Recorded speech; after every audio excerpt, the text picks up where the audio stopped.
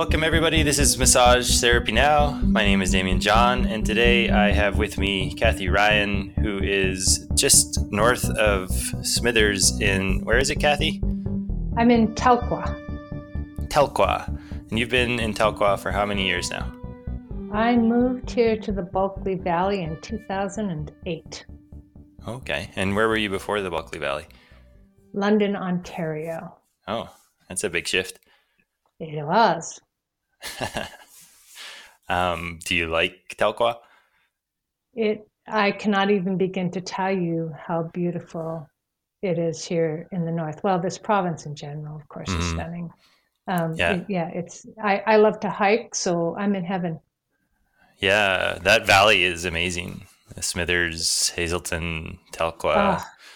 Yeah, it's beautiful, beautiful. If you're ever looking for the road trip of a lifetime, I'm suggesting the drive from Terrace to Prince Rupert. It is just stunning. All right, so we have a bunch of questions and answers thought about and pre-talked about between Kathy and I that we're going to share with you today. Kathy has been in the profession. This is her 29th year, so a long and full career, I would imagine, Kathy.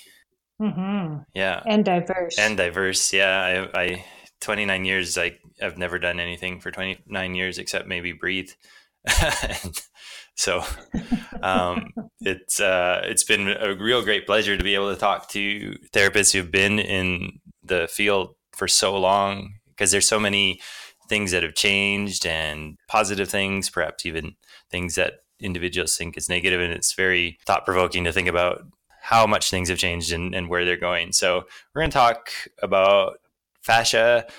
Kathy is a self-proclaimed fascia science nerd, as well as wound healing and scar tissue science, which are fields I'm very, very basic understanding around. So she can help fill in some of the gaps as far as anybody else who's in that space. We're just going to start with the basic question of what is fascia science, Kathy, and why should physical therapists take note of the science of fascia? I mean, what is fascia science? Well, I think that kind of brings us to the question of what is fascia, which is often hotly debated, and there's all kinds of definitions out there. So I'm not an anatomist, so I'm not even going to get into the mix of that. But the fascia science takes a look at the structure and function of this tissue. Why does it matter to us as massage therapists or manual therapists? Well, because it has a profound relationship with biomechanics, neurology, lymphatics, and the immune system, which are, pretty important to us as manual therapists. If you want to take a really deep dive into what it is and why it matters, I would direct you toward David Lozondak's book, and that's the title, Fascia, What It Is and Why It Matters, available through Handspring, where he really goes deep into what it is and why it matters from a manual therapy perspective. But yeah, so just basically, the fascia science is really looking at this tissue, what function it serves, what it is responsive to, what it's doing when it's in its normal state, and what kind of things can happen when it goes sideways. And then when it does go sideways, how can we help things get back on track from a manual therapy perspective? And as far as fascial science goes, is it fairly new as far as research, or have we been doing research in fascia for good research, let's say? I would say, well, I mean, there's often this conversation that happens around are we talking about connective tissue? What's the difference between connective tissue and fascia? And one of the recent things I've noticed is a number of the who's who of fascialdom is now calling it fascial connective tissue, because it really is a part of our connective tissue system. As manual therapists, we kind of think of the fascia as the stuff that has maybe more biomechanical kind of implications. But the science, the research around it, I would say from our perspective, from more of a biomechanical perspective, is relatively new. Connective tissue research is not new. especially histology of connective tissue has been researched for a really long time in a number of disciplines. But yes, from the manual therapy perspective and its role biomechanically, I would say it is fairly new. Right around early 2000s when we started to see some fascial research. And then in 2007 was the first International Fascial Research Congress. And that's when fascial research, fascial science just exploded. And I don't remember the numbers, but I remember Tom Finley talking about, kind of doing a PubMed search and about fascia and manual therapy and maybe getting a handful of hits versus after 2007 we're talking Hmm. thousands of hits. So after that first congress, that's when I think it just really exploded on the scene. And if we're speaking to the science of it, that means there's a scientific language around it, which will, I guess, segue into our second point of conversation. But I'm thinking before I head there, what, as far as fascial learning goes and our education, base education as massage therapists in Western Canada and BC in particular, how good of a knowledge do you think we come out of school with as it relates to fascia? Because it is really complex, and the science, like you said, is blown up. So are we keeping up with it as far as our basic education goes? Do you think? I mean, from what I've seen, there's some pretty good foundation there. I mean, if we take a look at the interjurisdictional competency document, it identifies that that's one of the competencies that is required. So because we have the national standards for education and training in the regulated provinces, there's an expectation that is being taught. I think one of the things that is unique about BC is that we also have the guidelines for foundational knowledge. The other provinces don't have such a document. Ontario used to have a document like that years ago, and I only know this because I taught at one of the schools in Ontario years ago, and I remember a document like that. Mm-hmm. We called it the core curriculum. It disappeared. I don't know why or when.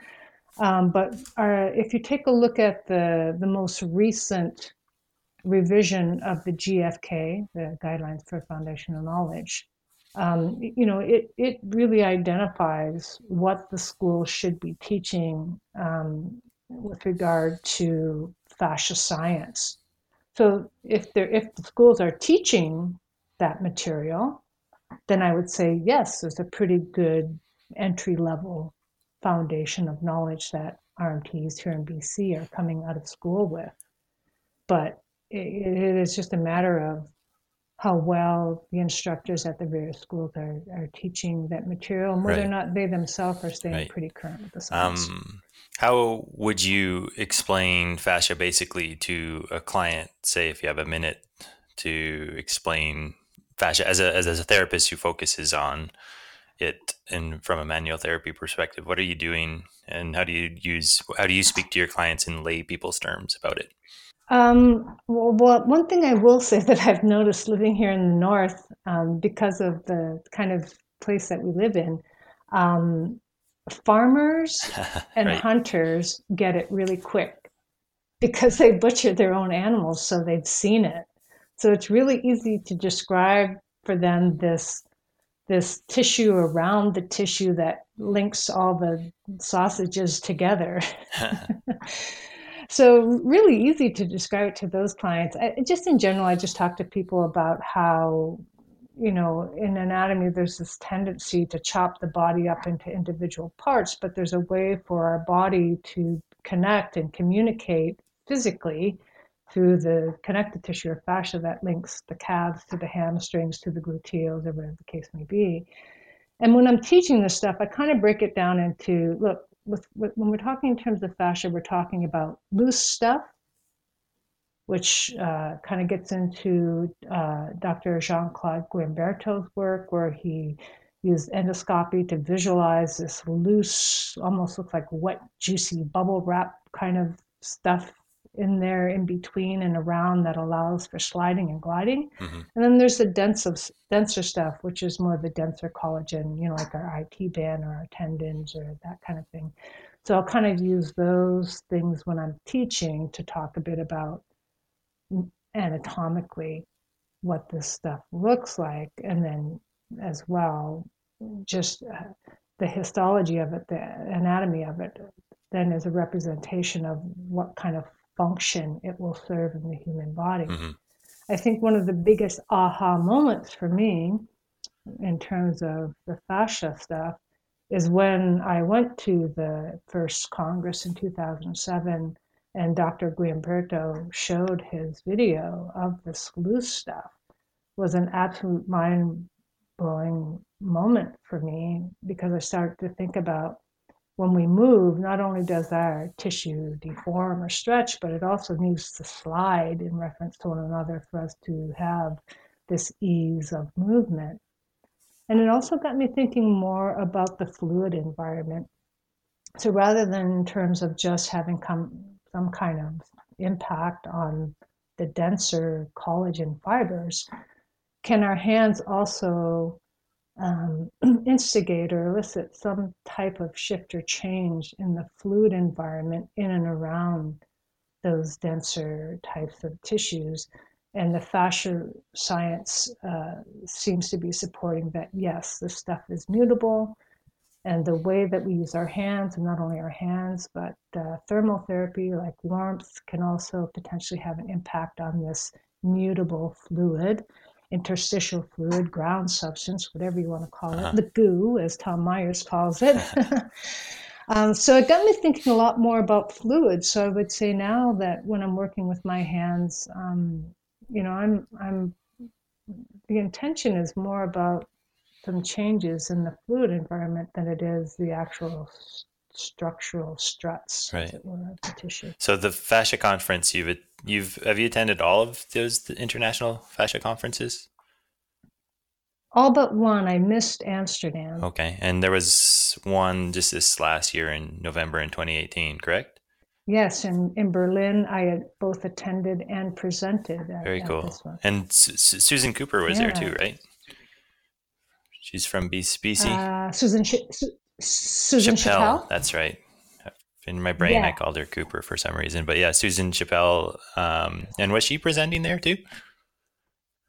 She didn't present at the Fascia Congress, but she presented at the osteopathic Okay, conference that was hosted right on the heels of the right. Fascia Conference. But Susan was the very first massage therapist to ever present at a Fascia Conference when it was held in Vancouver in 2012. I think that was the third or fourth Congress. I think it was the third Congress. Susan was the first RMT to ever present at the Fascia Conference.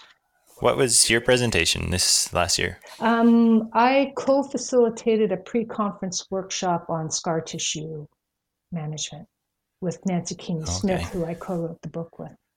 Well, that's a pretty big deal to be presenting at a world or international fascia conference. Uh, Congratulations.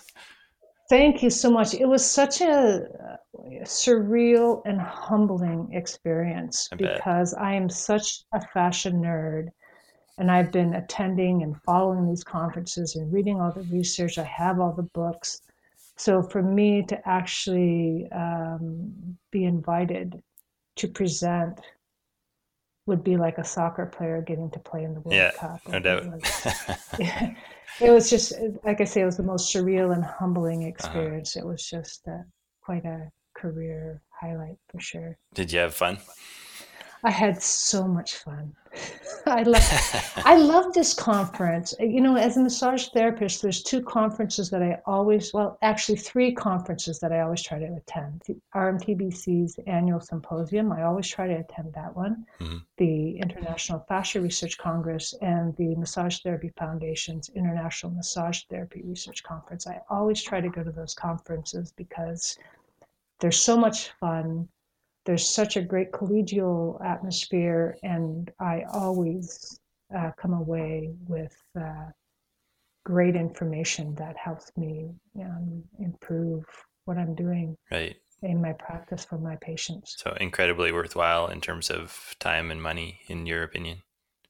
Oh, yeah, I don't think any massage therapist should miss any of those three conferences, in my humble opinion. Uh-huh. Yeah. No, I mean, I've attended the RMTBC symposiums, a number of them, and even though I'm retired, not working as a massage therapist anymore, they're always profoundly interesting and thought provoking and useful if you're even if you're not working hands on in terms of understanding and getting a better sensibility around what people are doing and how to speak to things. And yeah, they're just really, really invaluable. And you and I and most everybody else that I've talked to that have attended good quality ones come away from them feeling uh, even energized to do better work and to do more thoughtful work. And I think that benefit alone is what would make them worth attending. Because we were just talking before we started recording about being insulated from one another, and you as a Hmm. rural therapist would experience that most, especially if you didn't travel. Oh, absolutely. Hmm. Can you speak to that a little bit? The feeling of insulation from living rurally and being a rural therapist, and how you make that not be a thing that keeps you from learning and progressing as an RMT. Well, I mean, I remember back in the late 80s when I was in massage therapy school. I remember one of my instructors talking about, how it can become such a silo for us because of the dynamics of our clinical environment where we're generally working one to one, unless we work in a clinic with other RMTs or other healthcare professionals. But even then, individuals that I know that work in those environments say we rarely see each other because Hmm. we're busy all the time with our patients. So I remember my instructor talking about that. And one of the things she encouraged us to do was to get out there, to join our provincial association, attend workshops, attend conferences, maybe get a group of your colleagues, and once a month you get together for some kind of beverage and discuss, clinical things that are going on and brainstorm with each other. So she really encouraged us to do that from the get go. And I really Hmm. took that to heart. So I tried to do that all along throughout my career. I've been very fortunate because I mentioned my career has been very diverse. I've taught the entry to practice, and I teach continuing education, and I've been, involved with the associations and involved with the regulators in a variety of capacities. So it's really helped me to be connected to my profession and to my peers. And certainly now that we have social media, the internet, these types of things, I think it's easier today than it was Hmm. in 1990 when these kind of things were not around. So, it makes it much more easy, I think, to collaborate and engage in conversation. And then, folks like yourself, Damien, who are doing a great service to our profession by hosting podcasts, also a way to interact, Yeah, professionally as well.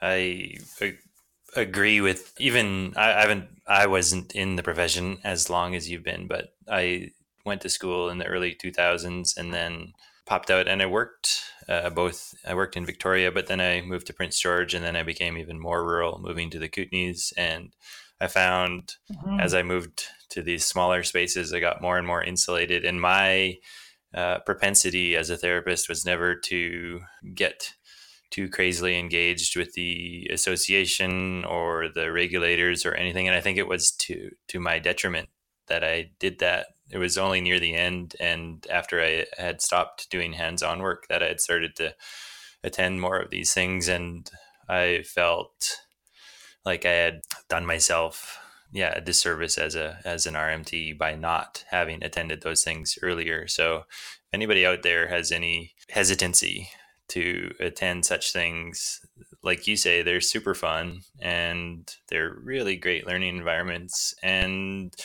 I would say they bolster an individual to want to keep interested in what's going on and keep practicing, because there's so much information out there. You definitely can never know everything. The hive mind, or the cross pollination that can happen at such things is pretty awesome.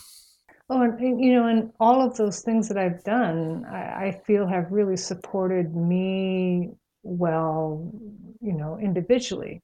But all of those things that I've done, I think, or engaged in, have really helped me become a better therapist, Mm-hmm.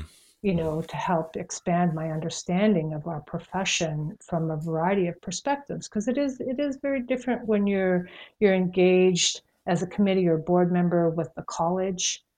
um, you know, One of my things that I've often said is that you don't really understand something until you've walked a mile in their shoes, right? Right. So there have been times over the course of my career, when something has come up from the college, and I'm like, what were they thinking about that? But then I missed all the valuable context of the discussion that may have went on that led to the decision that the college made. And that really kind of hit home for me when I spent time, as a committee and board member with the college, that there's a context often to a discussion that happens before a decision is made. And it's made me very, very mindful of that, not only from, the regulator perspective, but our association, or, whatever it is, it just made me very mindful to really delve in and ask questions and understand the context before I make an assumption about something. Mm-hmm. Yeah, it's basic good communication stuff. Yes. To use the technical term, stuff. Um, I like that word. yeah. Let's segue into that question. Like the loose stuff and the dense stuff. Yeah, yeah. Or the what was it? What was it? The goo. The goo. Yeah, I love it when educators use terms like that, because I don't know, it plays on the fun of educating yourself and not being so high minded that you can't use simple words like goo and stuff. Absolutely. Yeah, totally. When you stated, or you shared with me, that a lot of your science nerd stuff is around fascia and healing and scar tissue and those types of things, it made me think of the 2016 symposium that was I attended that one, and Walter Fritz was there, who's a fascial educator, Mm-hmm. and he spoke to the idea of language and fascia. And basically, what I understood him to be saying was, we have these gurus in the manual therapy world Yeah. who have created lingo and perspective around how it is that we work. And I know for sure that I was caught up in any number of them. Probably three or four of them stood out as far as, wow, this one really speaks to me. I understand what they're saying, and it helps me lay a foundation of understanding for both myself and my patients. But then he was speaking to this idea that some of the time, those educators have not been very responsible in the ethics of their language. And it's not just fascia, but it's probably every aspect of the work that we do as medical professionals. Can you speak to the idea of how the language has changed for you over all of your educating yourself, and whether you share a similar perspective as Walter Fritz or any of those guys who've shifted? Yeah, I'm not inclined to be a guru following kind of person. It's just not in my nature, let's say. So so when I started to take a real interest in fascia or connective tissue, I thought to myself, if I'm really going to direct my career pathway down that road, I think it's important for me to look at all of the, let's say, most prominent perspectives or approaches to working with the tissue. So that was one of the ones that one of the approaches that I took. So that I didn't get, I think it was Tom, again, I'm quoting Tom Myers, but I think it was Tom Myers who made a comment about, in manual therapy, don't get married to something, meaning don't get Hmm. married to a particular technique or perspective because, as science unfolds, we're just going to end up changing our mind.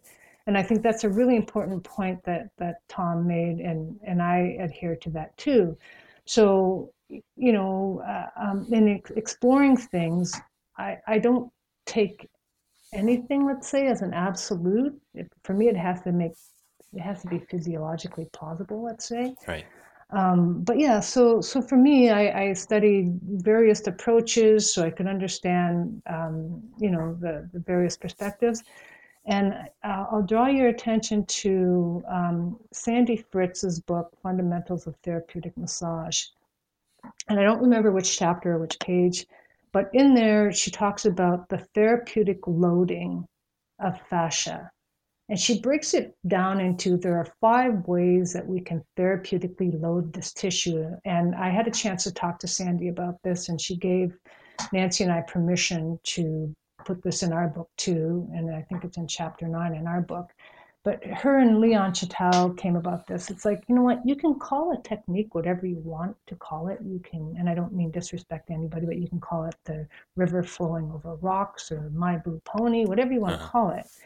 But there's only about 5 different ways that we can therapeutically load this tissue. We can tension it, we can torsion it, we can compress it, we can bend it, we can shear it. And so if you really break the technique down into the actual way we apply our hands, I think it maybe removes some of the mystery, which probably doesn't bode well for some of these instructors who want to market a particular trademark or Hmm. something, let's say, a proprietary type of thing. But when I looked at that, I was like, oh my God, that's so true and brilliant. Uh-huh. Sandy, thank you. So, so that's kind of like when I'm looking at language about, what we're calling it and what we're doing, you know what, if we can just break it down into the actual mechanics of it and then the physiology of it, um, I think that's kind of what makes sense to my mind. Right. Did I answer what you were asking for there? Yeah, totally. And I think it's a big question to answer in 5 minutes in terms of how does one approach such things both ethically and responsibly. One of my thoughts is how does especially a newer therapist know who's quality in terms of education and who's staying abreast of the current research? Is it part of our due diligence as individual therapists to check that out? And how do we avoid getting caught up in something that's a little bit shady, let's say, or even if it's not shady, irresponsible in how Hmm. they decide to both teach you and speak to your clients or patients? Hmm. How to audit your teacher? Yeah, essentially. Yeah. 101. 101. Um, some of the questions that I would ask myself, because I still take courses, I'm almost 30 years in, and I'm still a voracious learner. It's part of my nature, and I think it's part of my professional responsibility as well. Hmm. So I think for me, some of the things that I will take a look at you know, is what they're presenting. Do they have some evidence, some kind of evidence base that they're sharing? Like, do they have a reason if they're not doing research themselves? Because I don't do research myself. But when I teach a course, I have a resource list that I provide for anyone taking my course of, here's some of the research that I'm using to support what I'm saying and what I'm doing. So and some of it is, I think our own due diligence about really understanding our foundational science so that I can say more critically look at something and say, well, that just physiologically doesn't seem to be plausible, or okay, that kind of looks like it could make sense. And I think it's just, some of it too is like there can be some really great instructors out there, but, maybe their delivery leaves something to be desired, or maybe their approach just doesn't seem to jive for you. And that's where I think, maybe just talking to your colleagues and saying, hey, have you done a course with so and so? How did you find Right. it? A lot of instructors will, like I know Nancy and I, we always have feedback forms so people can give us feedback. On Nancy's website, she has some of the feedback there that you can see, feedback that people have given us about our course. So I think those are just some of the things, but I think sometimes word of mouth or asking, Hmm. some of your RMT colleagues, have you taken this course? How did you find it? Did you learn something from it?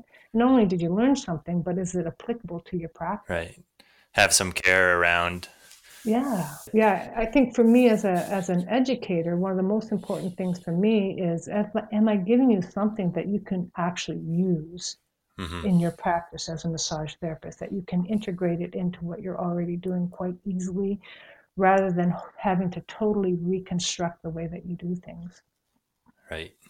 Yeah, have some care around who you choose as an instructor or as a student of that method, and yeah, double check. Use the forums that are out there, perhaps, and don't just choose the cheapest course, which is something I often did because I was so rural, or I just was Yeah, cheap as heck. I would often choose a course that was more inexpensive versus one that would serve me better or people were raving about, let's say. And yeah, there it affects the quality of your work at the end of the day. So it's kind of like, do you want to reflect this high quality of work, or do you want to just be kind of mediocre? Perhaps. Yeah, I mean that's a whole show in and of itself, and I could oh, start. it is. And if when I have opportunities to speak, and the sometimes the question I'll get is, what's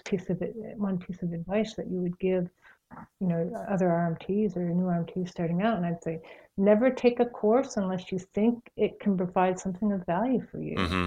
So, don't just take something so you can check off your CE box. Yeah.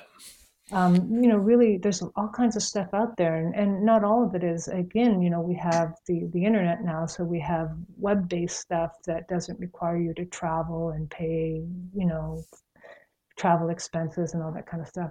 So there's some really great online stuff out there.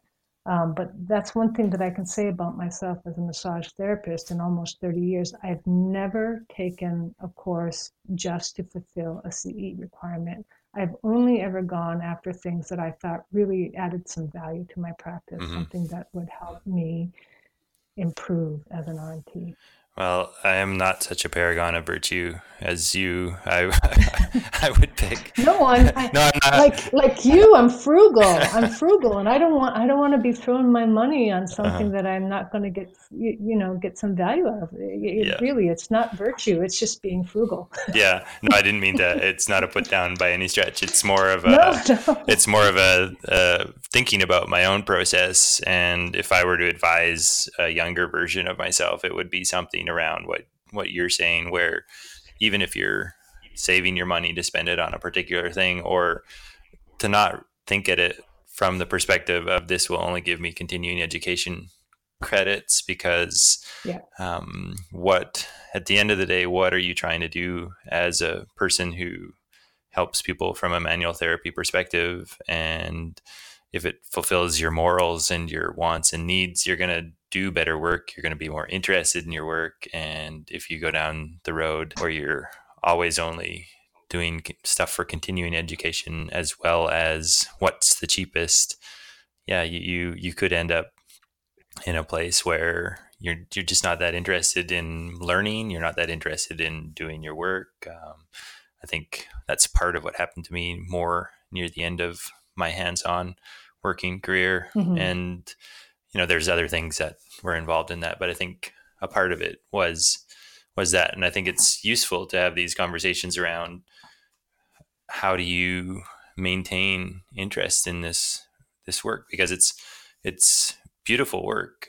Manual therapy is some of the best work I think humans can do for one another, and yet it's easy to burn out. It's easy to lose interest. It's easy to, 29 years is a real accomplishment in terms of this style of work. And so very useful, I think, for individuals who are earlier in their careers as manual therapists who want to stay in the career in the field, to hear what other people have done to stay interested and successful, and stay in love with the work that they're doing, because it is some of the, I'm biased, but it is some of the best work I think human beings can do with each other. Oh, I mean, obviously, I agree.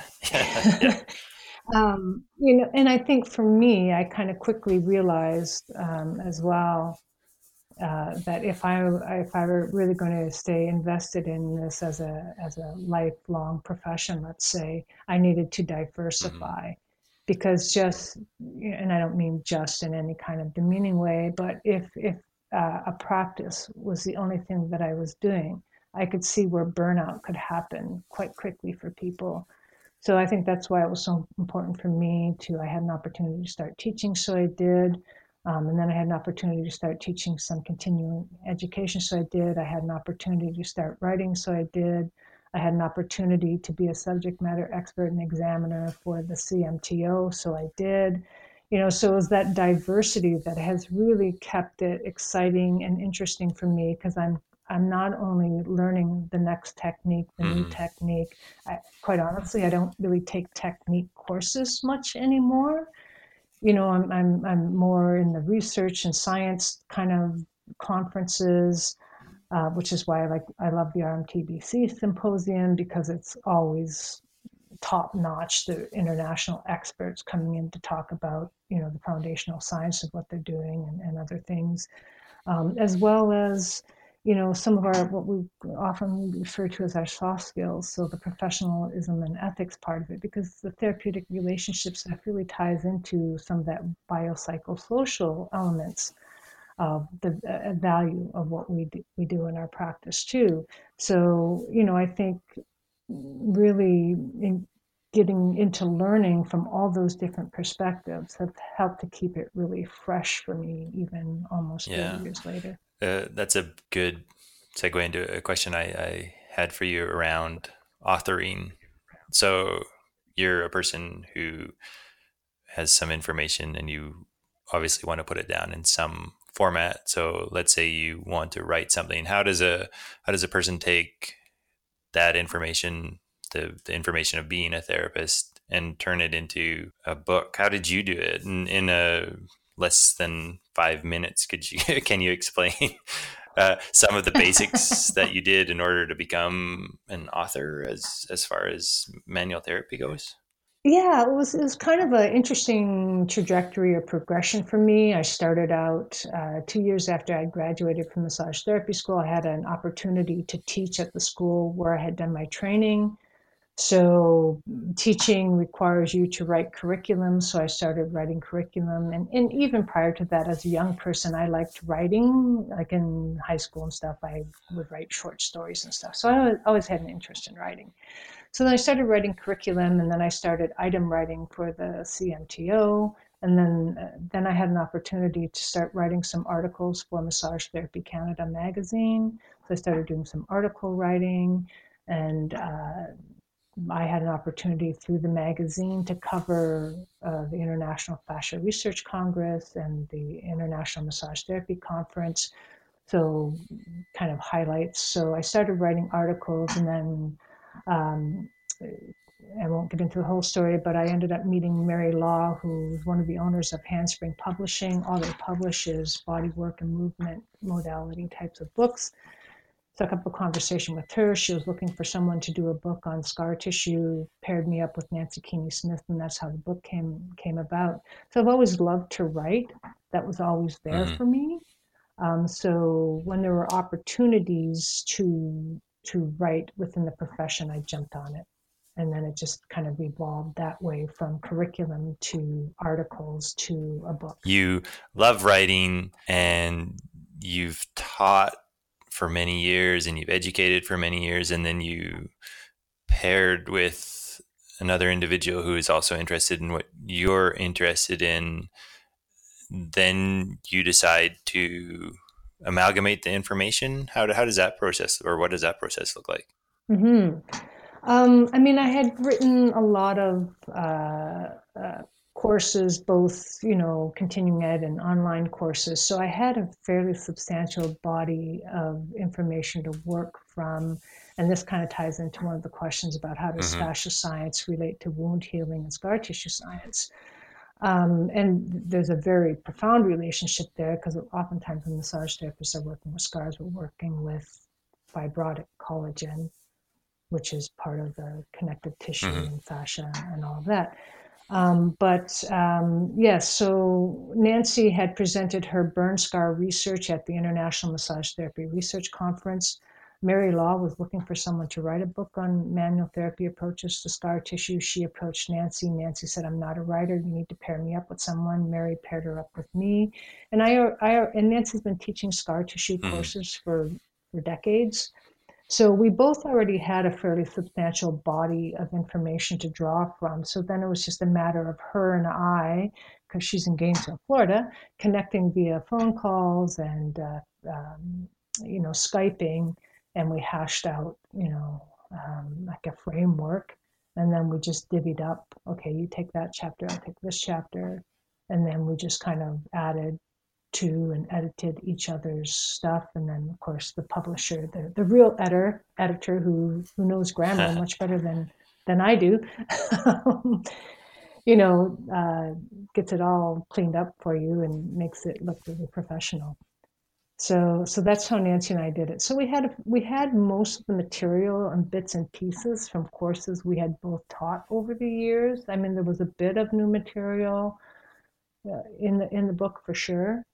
But the lengthiest part was really getting all the research, all the citations to support what we were saying, because we wanted to make sure that it was very evidence based. And I'm going to do a shout out to the RMTBC here again, because the book would not be what it is. We often get compliments on how well it's supported by research.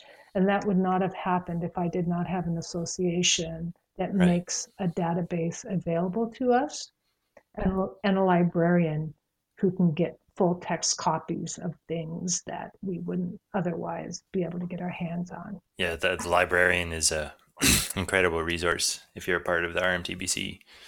Oh, Christina is amazing. It was very rare. Like, I would cut and paste a citation. Christina, can you get me this? Christina, can you get me this? And sometimes it was fairly, I wouldn't say obscure journals, but journals that aren't as well known, and they're not like in, kind of the mainstream of things.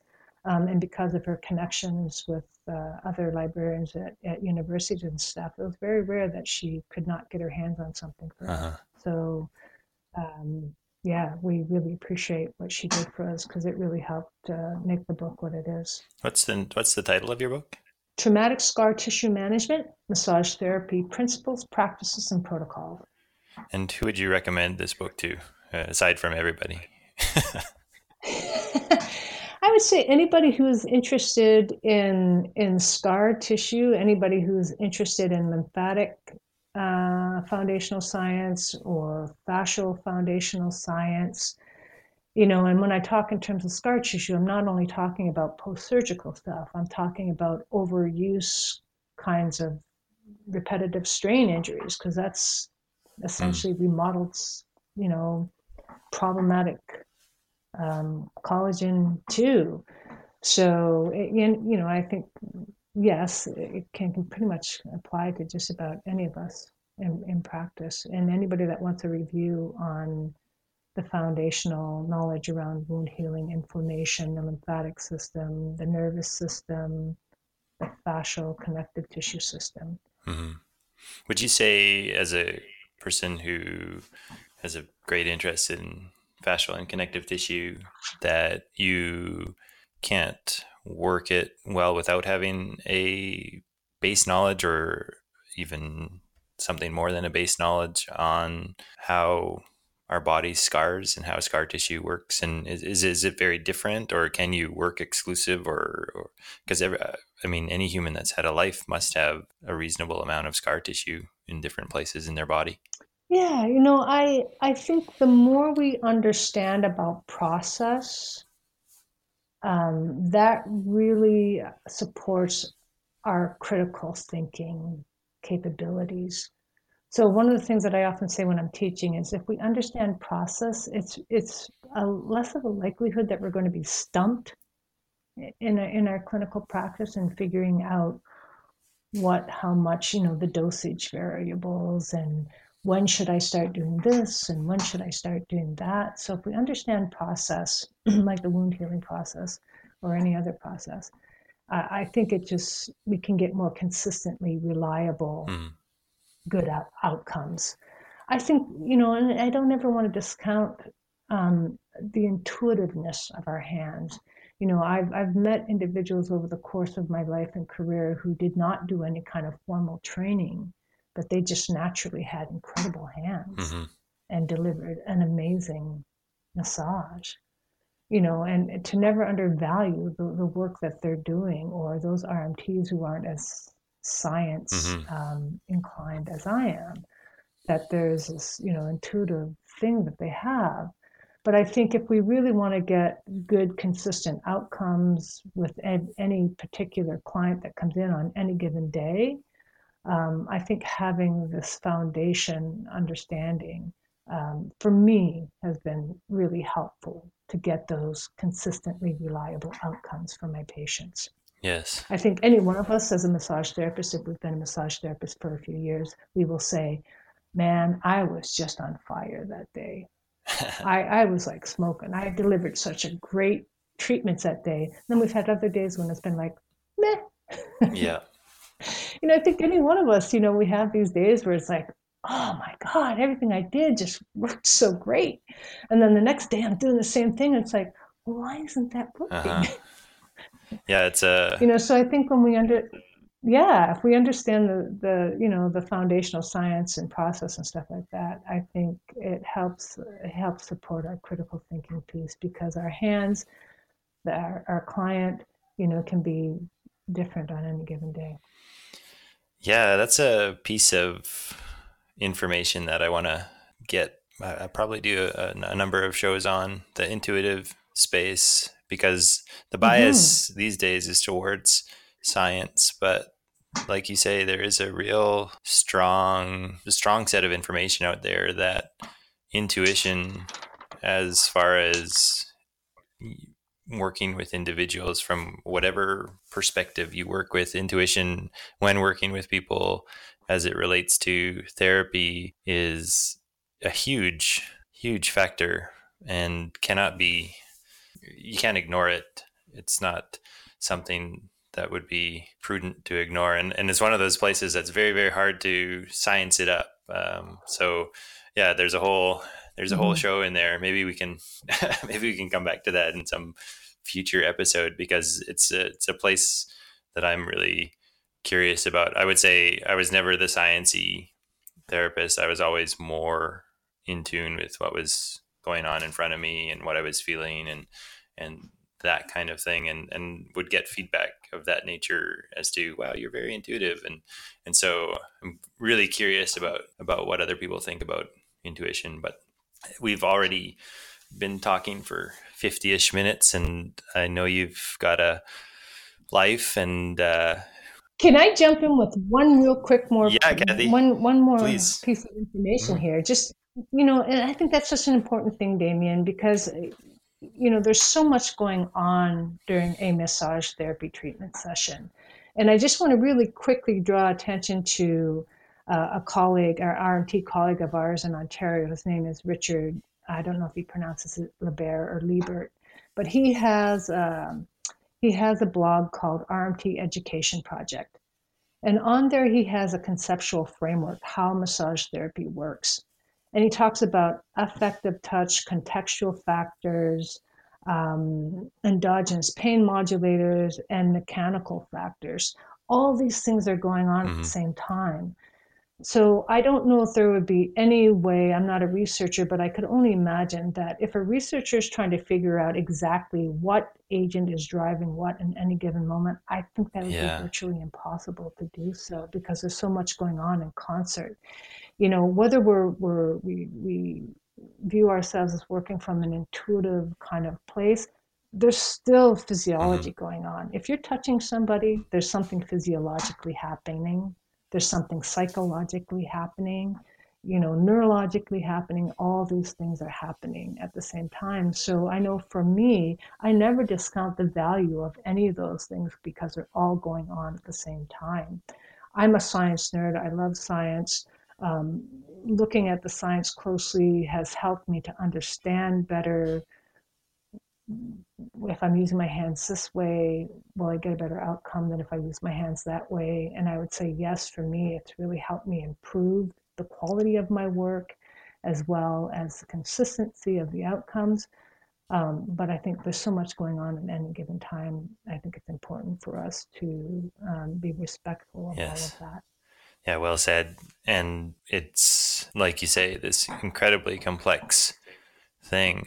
I think it would be really It is. interesting to have a number of people speak to this idea of intuition, whether they're very sciencey or very intuitive. Maybe I'll have a panel of people come on the podcast and we can speak to this idea of intuitive work because it's a very important piece of working with anybody from a therapy perspective. Even if you go to see a doctor, intuition is incredibly useful from to get good results, I think.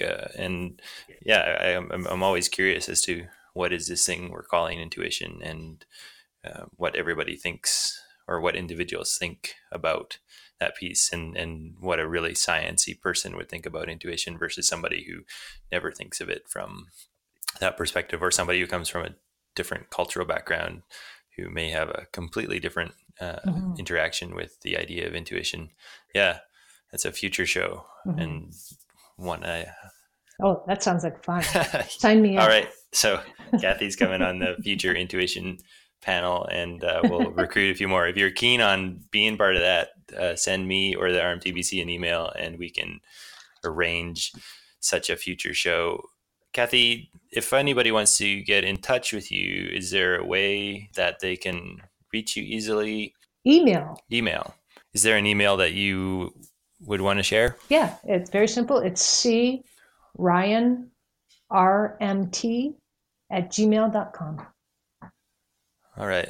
We'll put that in the show notes too. So if people Sure. have trouble auditorily taking that simple Gmail and using it, and they can contact you about any questions they may have around what we've talked about today, as well as Absolutely. any other curiosities.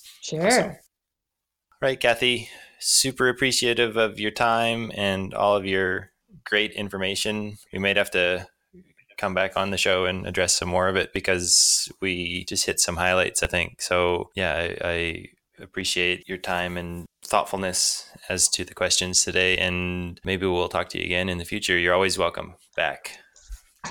Thank you so much, Damien. I really appreciate you inviting me to sit down and have a conversation with you. This has just been such a pleasure. Mm-hmm. And to anybody out there listening, again, Kathy's keen on taking questions. It sounds like she's got incredible amounts of time, effort, thought, introspection put into fascia and scar tissue, and she's an amazing resource here in the province of BC. And if you live around Telqua, maybe you can have a cup of tea with her and and get really deep into some of this stuff. Yes, or come to the RMTBC symposium All right. in April.